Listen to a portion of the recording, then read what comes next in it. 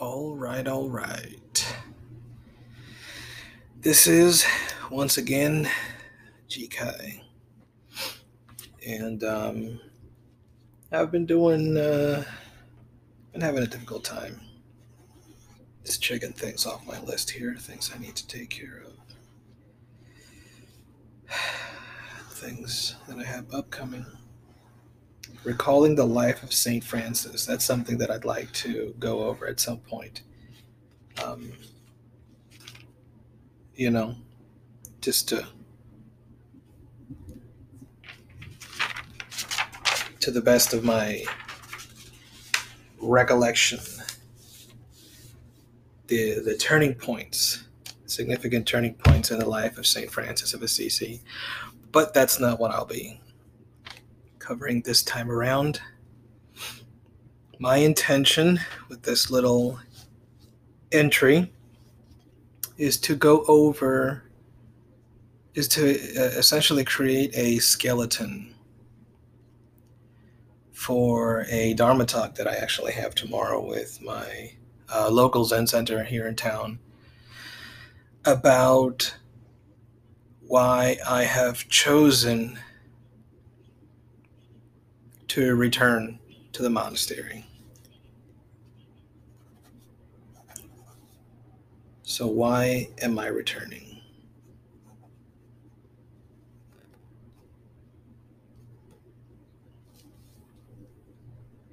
And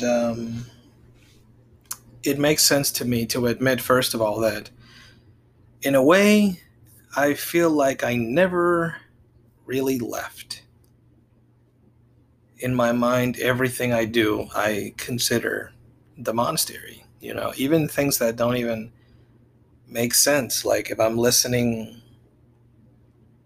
watching a movie, I don't know, that um, has a lot of violence, or I don't know, or like nudity or sexual situations, I'll catch myself, I don't know, kind of like looking over my shoulder because I somehow still feel like I'm experiencing life at the monastery, where you would have you just have an awkward time of, it's harder to get away with watching a movie with a lot of like obscene language, a lot of violence and sexual situations.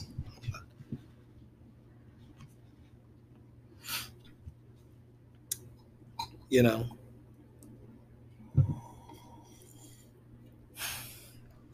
got my coffee, got my cat on my lap who's trying to jump into my desk. Just had to fish him out of there. I'm experiencing a lot of sadness recently because the time has come for me to give up my cats. And tomorrow night, that will be taking place. There's a very kind former coworker who loves animals very much, and it's finally, we're finally making this happen. And I don't know. I still have a lot of trouble, you know. So I have one of my cats right now is sitting on my lap, and I'm just stroking his back, and the other one is over there and just biting, grooming her own tail and rolling around in her little groomathon. And I'm just gonna miss him so much. I remember telling my first teacher, Jogan, I was telling him about how there's a photo of what it looks like in the San Juan airport, of all these family members of people who are traveling. They're standing in line like this enormous platoon of broken hearts, bearing witness to that final moment when their relative, their loved one, crosses the line into the security checkpoint and then disappears back there into the terminals. and the uncertainty, the pain of the uncertainty of, when will I see this person again? So I saw this somewhere on social media, and the person who shared this photo is a Puerto Rican in the diaspora, apparently living in Ohio. And she was saying something along the lines of, "You just don't see this in Ohio. There's no platoon, there's no legion of broken hearts bearing witness to the disappearance of loved ones into the unknown."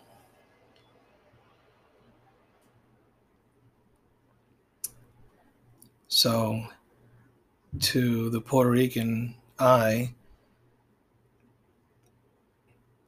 Americans are always perceived as colder,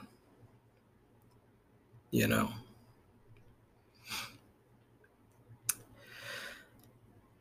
But because pain feels bad, emotional pain feels bad, I shared with him that I was rather proud that I discovered a way to avoid this pain.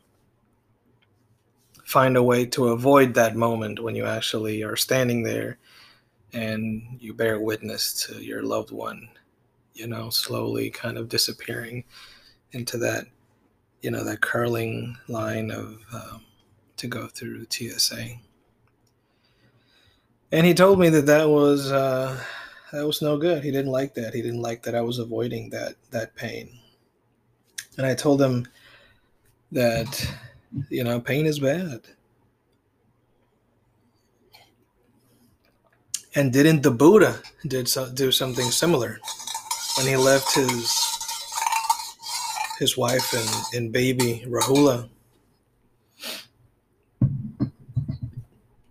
He had an opportunity to go and say goodbye to them and pick him up, his baby, one last time before leaving, and he chose not to because he knew that it would be very difficult for him to leave his life.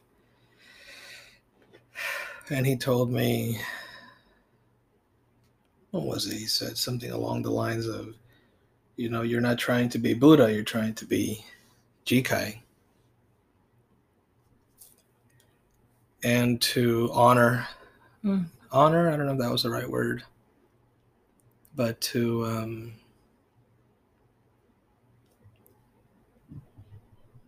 embrace this, to embrace that difficult emotion, the pain. So giving up my cats tomorrow evening will be an opportunity to do that, and I don't know, I'm not looking forward to it. Jogan might have something, like if he were here, if I was having this conversation with him, he would interject something that I am not able to anticipate. That's how it works.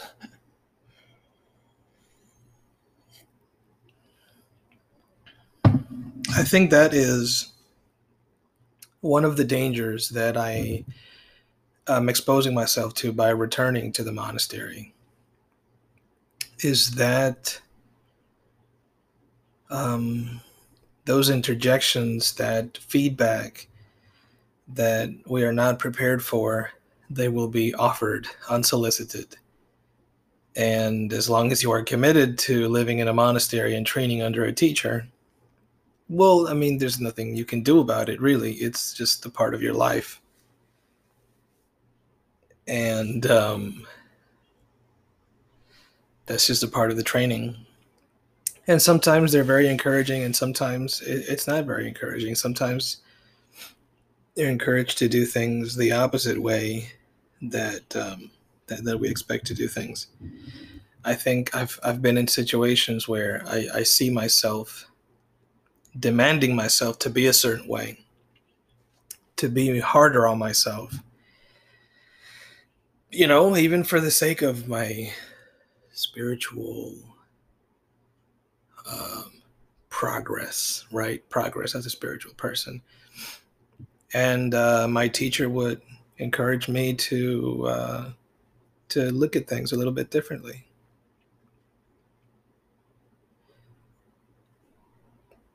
in a way that is surprising sometimes, is very unexpected.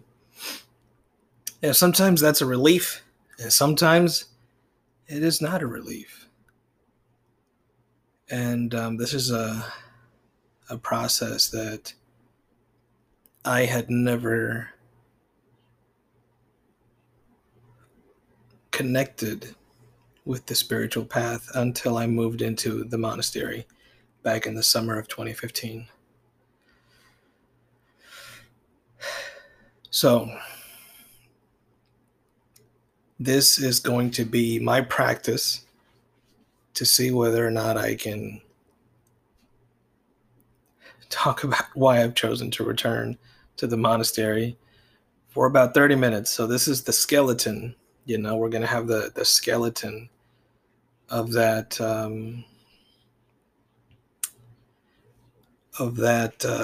pontification, of that justification. And the first thing that comes to mind is that, in a sense, I don't fully maybe understand why I'm doing this.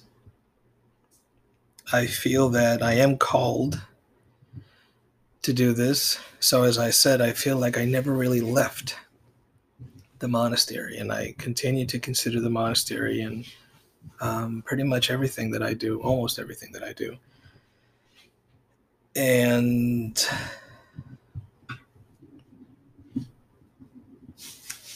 yeah, sometimes I have to stop talking just to make room for my cat to do his thing, move out of position, adjust his posture, whatever it is that he needs to do. So the entire time that I've been living here in Texas, reliably, once a month, like the sort of hormonal tide within my mind, I would feel overwhelmed by a desire to return to the monastery. And so I call this the monastery fever. Fever. Write it down to make myself remember.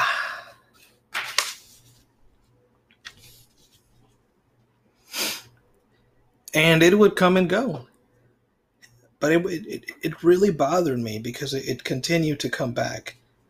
This is something that would go away, and I would find myself relaxing into my life in Texas and just thinking, okay, I guess I don't want to go back. And then reliably, boom, it would hit me again. So what happened? What happened was I decided to give myself credit for my life.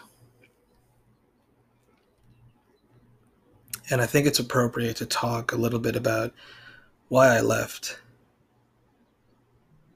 and my original plan for going into the monastery. So my original plan for going into the monastery back in 2015 was to train under a Zen teacher, eventually become a Zen teacher myself, and then return to Puerto Rico and establish a community of meditators, people who were interested in awakening and wanted to live in a way that channeled the intensity and the intimacy of life. A life where we're not so asleep to the beauty and the pain in everything, and the boredom, I guess. I want to throw that in there as well. That was the project. And what happened was, or rather, in my mind, I was very confident of myself. Even though I would never have admitted this, but back in the summer of 2015, I experienced, a lot of shame and anxiety and depression. But when it came to evaluating myself in terms of spiritual matters, I feel like I had a lot of narcissism, of these grandiose kind of like delusions of grandeur. I'm not sure exactly what to call it because this is something that I continue to work with. This is something that's still there to some degree, but I just have a little bit more awareness of it at this point. It's already been um, 6 years since I started practicing Dharma seriously. Since the summer of 2015, which is when I started. So, until then, I had been reading books on Zen and Tibetan Buddhism and dream yogas and things that like this, but I wasn't really practicing. And the little bit of practice that I did take part in was unsupervised. There was no feedback, so it was just me going against, comparing myself to what I was seeing in these books. But anyway,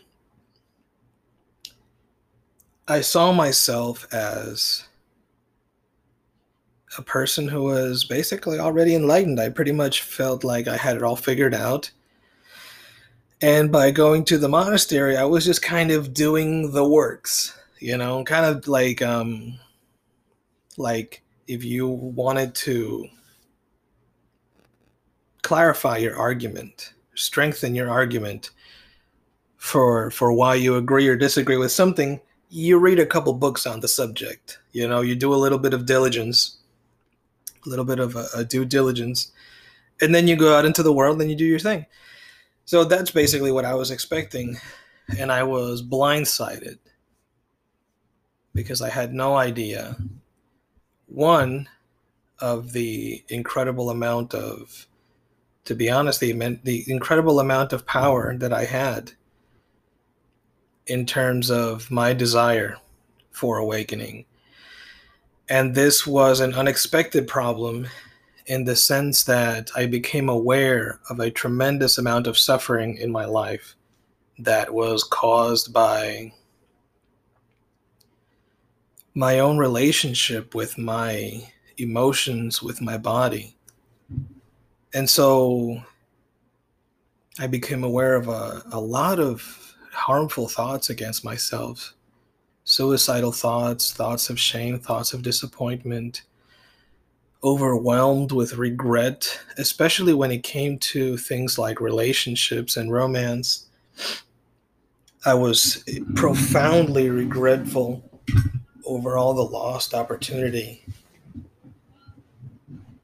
in my life. When it came to relationships, I had, been avoiding relationships for my entire life for a number of different reasons. And it all became clear after having been practicing, not even a very long time. I would say within my first few days, I became aware of suicidal thoughts. And then that, of course, triggered a sequence of realizations about longing for relationship, but also feeling that relationships were impossible for me. I was unlovable, completely this loathsome, unworthy creature. And because of the way that you live at the monastery and how little time you spend just sitting on your ass, and how much time you actually spend working, and how much time you spend away from media and junk food. There's no soda, for example. I started to lose a lot of weight, and with the physical weight, a lot of mental weight came off as well. And this was a very, very powerful experience for me, because then I had that much more confidence in myself physically. And this came as an unexpected problem, because now the regret was even stronger. Now the regret around avoiding relationships was much more potent. It was much more painful. So this is something that came and went. But all of this came up around that winter, that winter of 2015. And then eventually, when we hit the following summer, I was overwhelmed with thoughts of suicide and thoughts of running away. I wanted to run away. I was going to do anything I could to get away from that life of the monastery that was so bad for me, and I didn't see a way out, and eventually decided to leave. And I left a lot sooner than I had anticipated. I was planning to leave in January of 2017. I ended up leaving in October, the October right before, so October of 2016, in the middle of a very long session, which is a very irregular thing to do. But I felt that I was really, I just didn't have a choice at that point. I needed to do anything that I could do to survive. And that's when I moved to Texas. And what followed was that following spring, I already had a job as a janitor. I had a car. And I started going to therapy. And that was a very eye-opening experience, as you can imagine. So, getting back to the subject at hand, what changed? What changed? And the truth is, I don't know what changed. I do not know what changed. But something did change. I can't fully understand it. At the end of the day, it seems obvious to me that I left the monastery wanting to stay. I never wanted to leave. I only left because I needed to. And so now that I'm going back, I'm thinking about all my experiences that I've had out here, opportunities to enter into relationships, for example, work, and working in the regular sense, for just to pay the bills, as well as practicing with the city temple and my teacher here in Texas.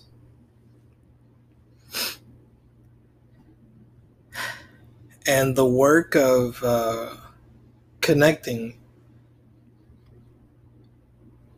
this process of pursuing this deeply rooted desire to be in relationship. And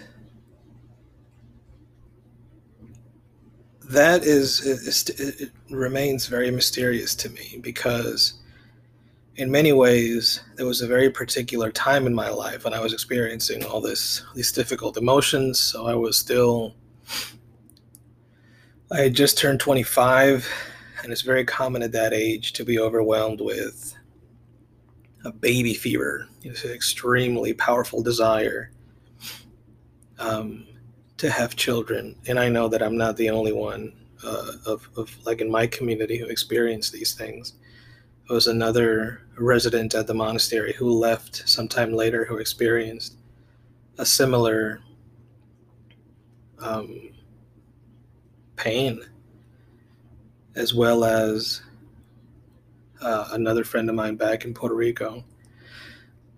So I do know that this is something that does happen to you at that time, and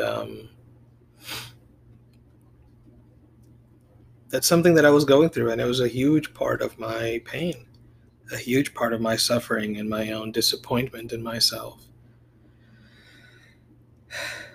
So at the end of the day, I finally saw myself kind of settling into a life of comfort. And even more recently, with this job in transit and working with public transit, just driving the city bus here in Texas, that to me felt like something that was a way for me to provide comfort to myself, you know, until it wasn't.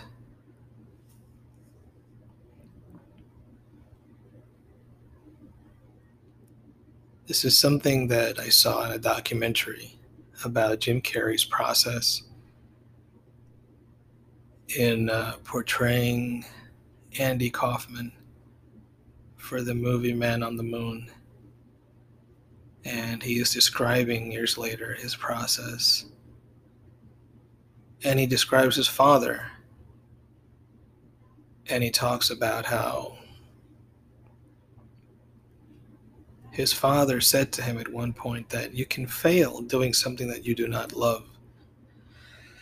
So you might as well do something you love, you know. I hear someone yelling outside.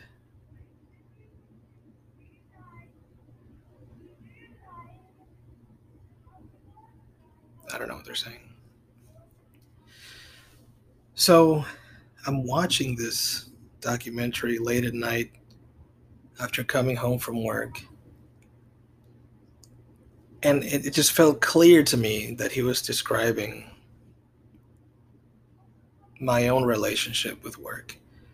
And I was being told by Jim Carrey through this little anecdote about his father, I was being told to go back to the monastery. I was being told to do what I wanted to do.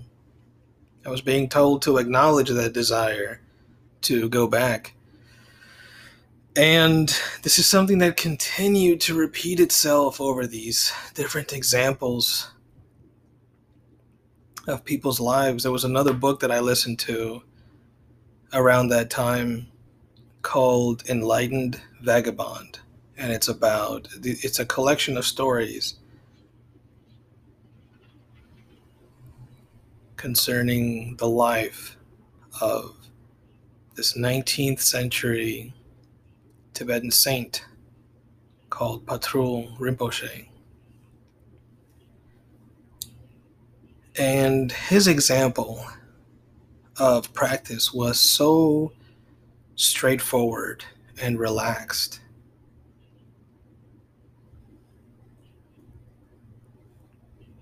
that I find it clashes with my expectation, but at the same time is calling me to, because at the end of the day, that relaxation and that peace is the point of practice. Peace, that the end of suffering is the whole project of Buddha Dharma. I wonder if any of my teachers, if they were to hear that, could provide some interjection, some reply, something. But that's the project of Buddha Dharma, is the end of suffering. And then there was the movie, a Korean movie by Kim Ki-duk. It's a filmmaker that I love very much. He directed one of my favorite movies called Three Iron. And recently, sometime during the pandemic, I was able to watch another movie of his that I have been wanting to see for years, titled Spring, Summer, Fall, Winter, and Spring. And it's about the life of this master and his disciple in this tiny temple on an island in the middle of a lake. It's a very beautiful place.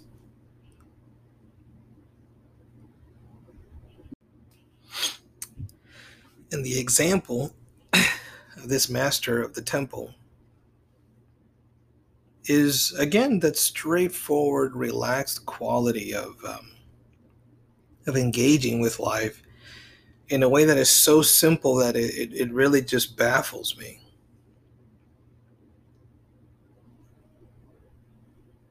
So these two examples, the example of Patrul Rinpoche and the example of the master in this movie,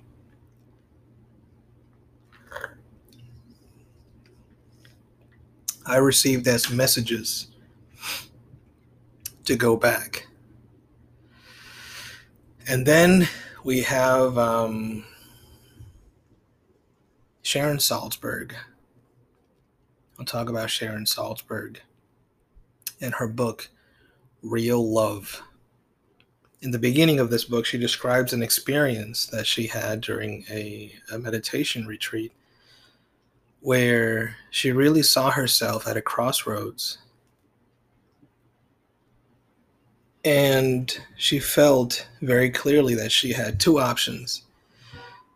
And her first option was to continue to see herself as this passive recipient of love, where love is this rain in the desert that only falls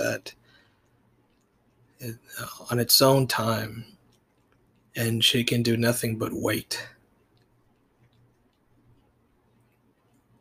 and feel just the crushing disappointment of that wait, the waiting. These are my words. They're not hers. She doesn't describe it like that. But the word passive recipient of love, that's hers.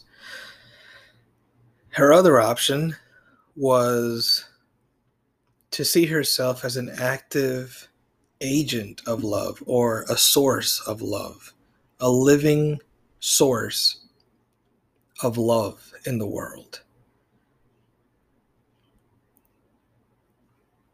And now I'm going to use my own words. But in the one choice, you do feel condemned to continually waiting forever. And in the other,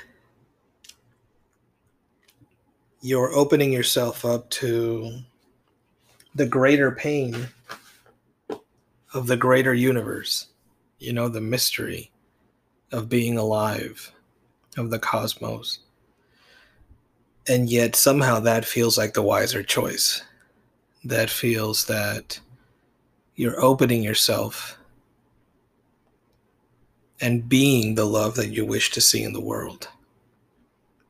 And so I saw that as a very direct antidote to much of my own frustrations, to much of my own frustration around love and relationships, And that was very eye-opening for me. And it's a very, very beautiful book that I highly recommend to anyone, but especially to those of us who are crippled by the problem of love.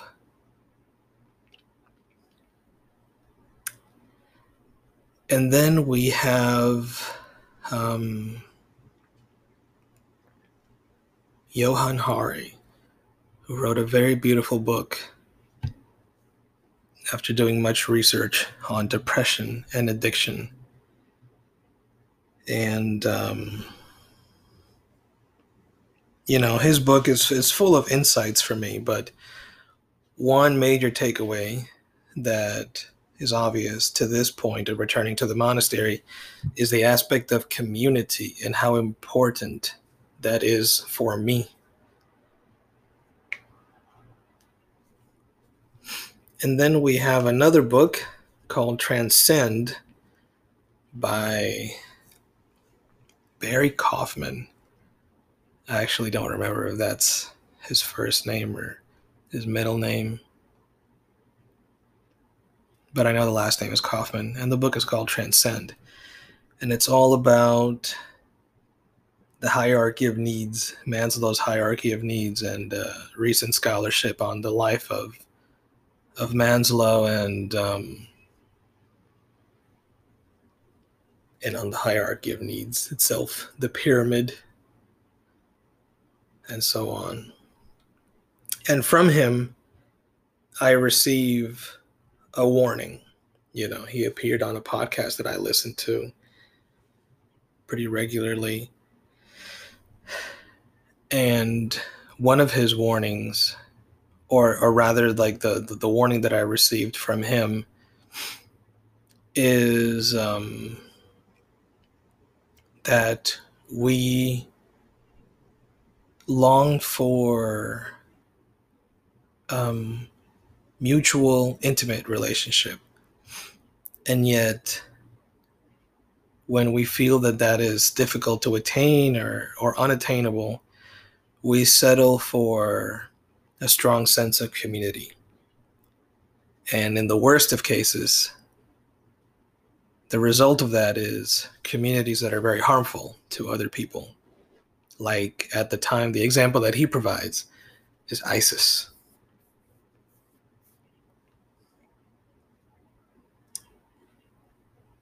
And, that's a very extreme example, but all through my life, growing up in Puerto Rico, I had seen people who go to church, they're Christian, they're just regular Puerto Rican Christian youths. And it just seems clear that they don't really, want God. They just, they want a girlfriend, they want a partner. And, they're settling. So it's easy to see that when it's like somebody else in a different community or in a religion that I don't practice. It's much more difficult to see it in myself. And in that regard, I have to admit to myself that even though I am returning into a monastery, I still, have no intention of avoiding relationship except for, ethical reasons, of course. At the monastery, it's a different dynamic. It is not a place where you're open to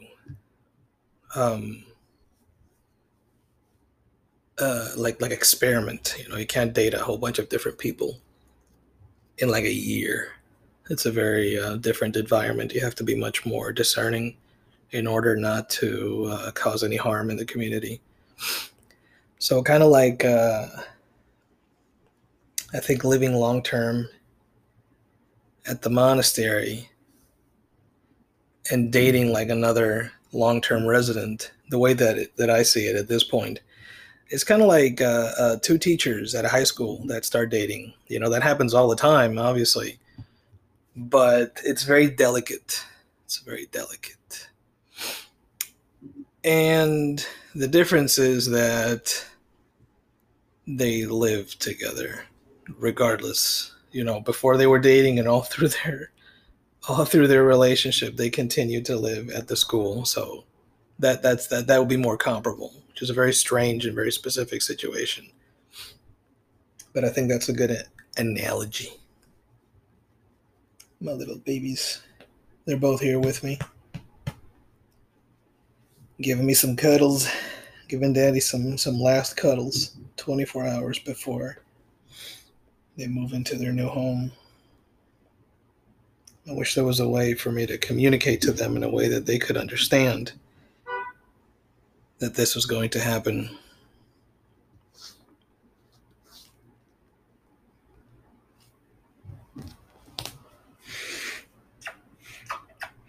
Ay, Dios mío. Qué rica esa bebé. So, I think the last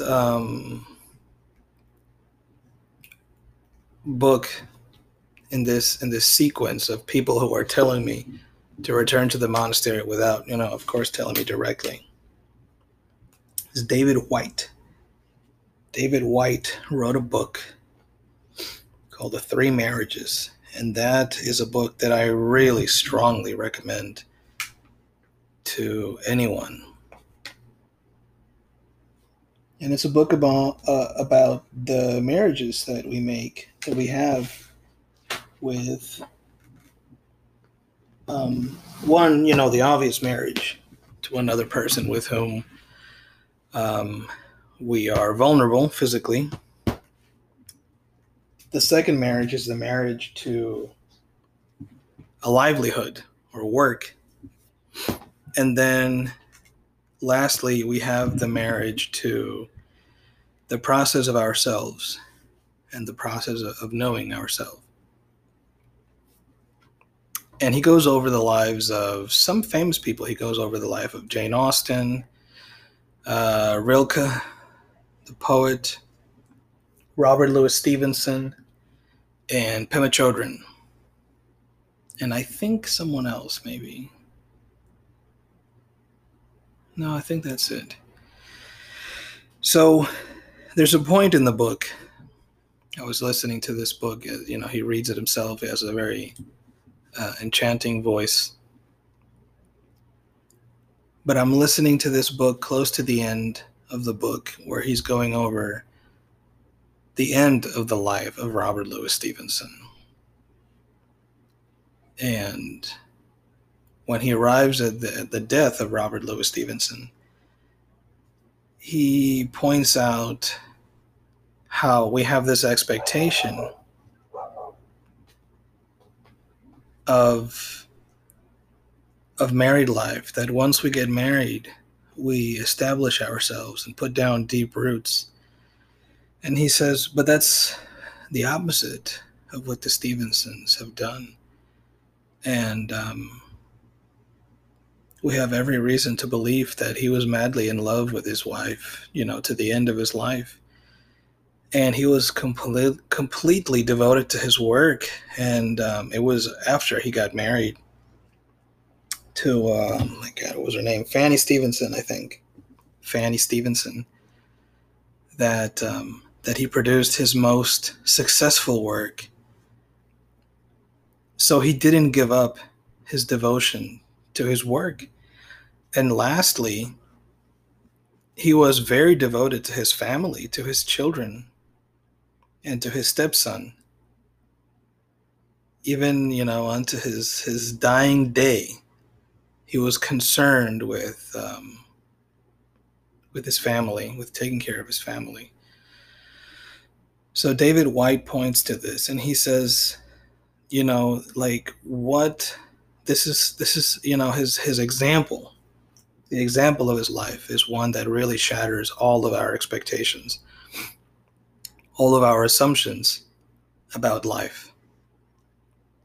And I have a distinct memory of walking, from my bus into the little terminal to use the restroom and then walking back out. And something happened. And I think that was the point.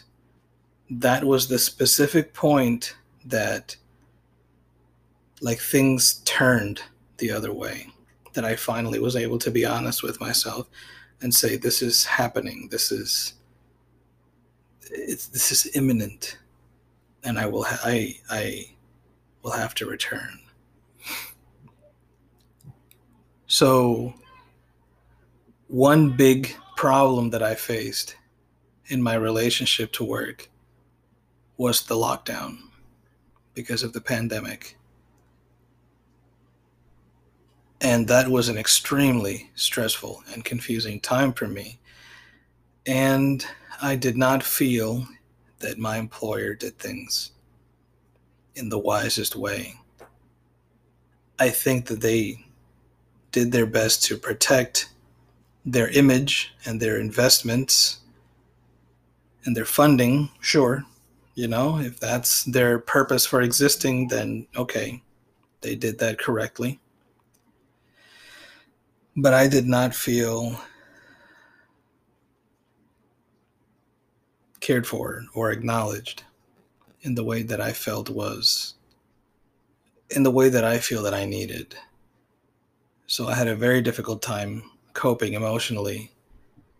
And the sense of comfort that I had sort of settled into with work was taken away when my regular schedule was taken away, and I was working extremely irregular hours where they would send us home at 6 or 7 in the evening and have us driving the next day at 3, 4, 5 in the morning. So legally, they are required to provide 8 hours of downtime between sign-off time and sign-on time for the following day. The problem is that within those 8 hours, you have to, fall asleep. But, assuming you don't have anything else to do, no errands to run, you don't have to do groceries. And then finally, the biggest one is whether or not you're tired. So even working a regular schedule where you had to wake up at 3 in the morning to be driving at 4 or 5 in the morning, you kind of had to go to bed in the middle of the day. The previous afternoon, you had to go to bed like when the sun was still up in the sky, and that's extremely difficult to do. And I and other operators had a lot of trouble adjusting, but now it was completely up in the air. It was a total train wreck. So sometimes they would have us stay in late until 1 in the morning, and then the following day have you come in a little bit earlier, and then as long as they could have you sign off at around 6, 7, 8 p.m., then you could expect that the following day you would start at around 4, 5 in the morning, worst case scenario, 3:30 in the morning. It was absolutely devastating to me, and I am an animal of routine. I really enjoy structure. I have a hard time improvising, especially demanding my body to do things like that. So it became clear that, of course, I am able to do this, but it's not sustainable. If I was experiencing a war or some kind of I don't know, like the aftermath of an earthquake, some devastating earthquake, then okay, then it made sense to me. But not as a life. That's how I was experiencing this whole process, this extremely destabilizing process. So that sense of comfort was gone. Okay. And then things started to lighten up a little bit around the summer of 2020. I started to relax a little bit more. Places started to open up here in Texas. And then, I still felt that it was still too soon to return to the monastery because of this or that reason. I always found some reason, you know. And then what happened was that following winter, we had this terrible, terrible winter storm that we were not prepared for. We had no idea what we were dealing with. We had no idea. I wish to speak about the winter storm at another time and go over my experience. But suffice it to say that week I spoke with Jogan and told him that it was time for me to go back to the monastery, that enough was enough. This was earlier this year. Can't believe it was earlier this year. It feels like much longer. This was in February of 2021. And I happened to be driving the bus on Saturday night, February 13th, when they started closing down highways and we had to scramble for a route back into the bus yard, encountering accidents everywhere, literally everywhere. Everywhere you look, there was an accident, there was a bridge closed down, there was an incident, there were police flocking to deal with some nonsense. And then the following night, February 14, was even worse. Much, much worse. One of the worst nights of my entire life.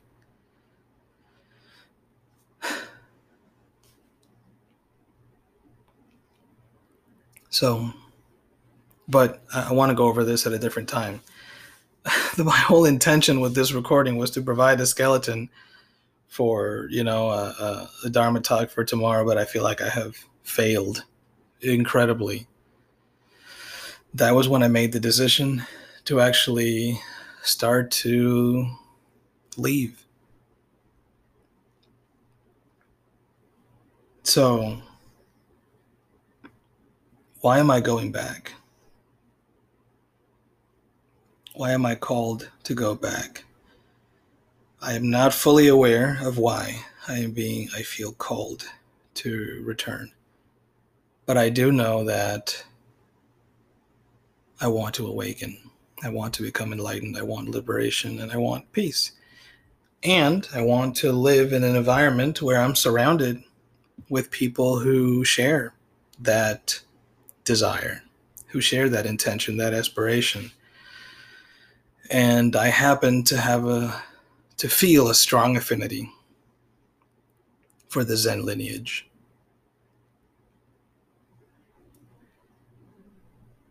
And I love dealing with people. I love talking with people. I love telling stories and building relationships with people, and creating friendships is something that I've always been um, very good at. It's always been very easy for me to do these things. So the monastery is a place with that combines these interests and um, these aspirations of mine, and focuses them in a way that I consider to be the most noble. At the end of the day, that is, to the best of my awareness of my internal life, that is why I think it's worth returning. So I think about poetry, and think about doing stand-up comedy, telling stories, and my interest in these things as well, my interest in music and playing music and making music, my interest in conversation, in emotionally intimate conversation, of telling the truth, being real, being raw. And I just see the monastery as a great place to work with that energy, with that intention. So I have been rambling for nearly an hour, and I have not provided myself with a good framework, a good outline for tomorrow. So I think I'll just do that on paper instead of doing it like this, where I'm constrained by time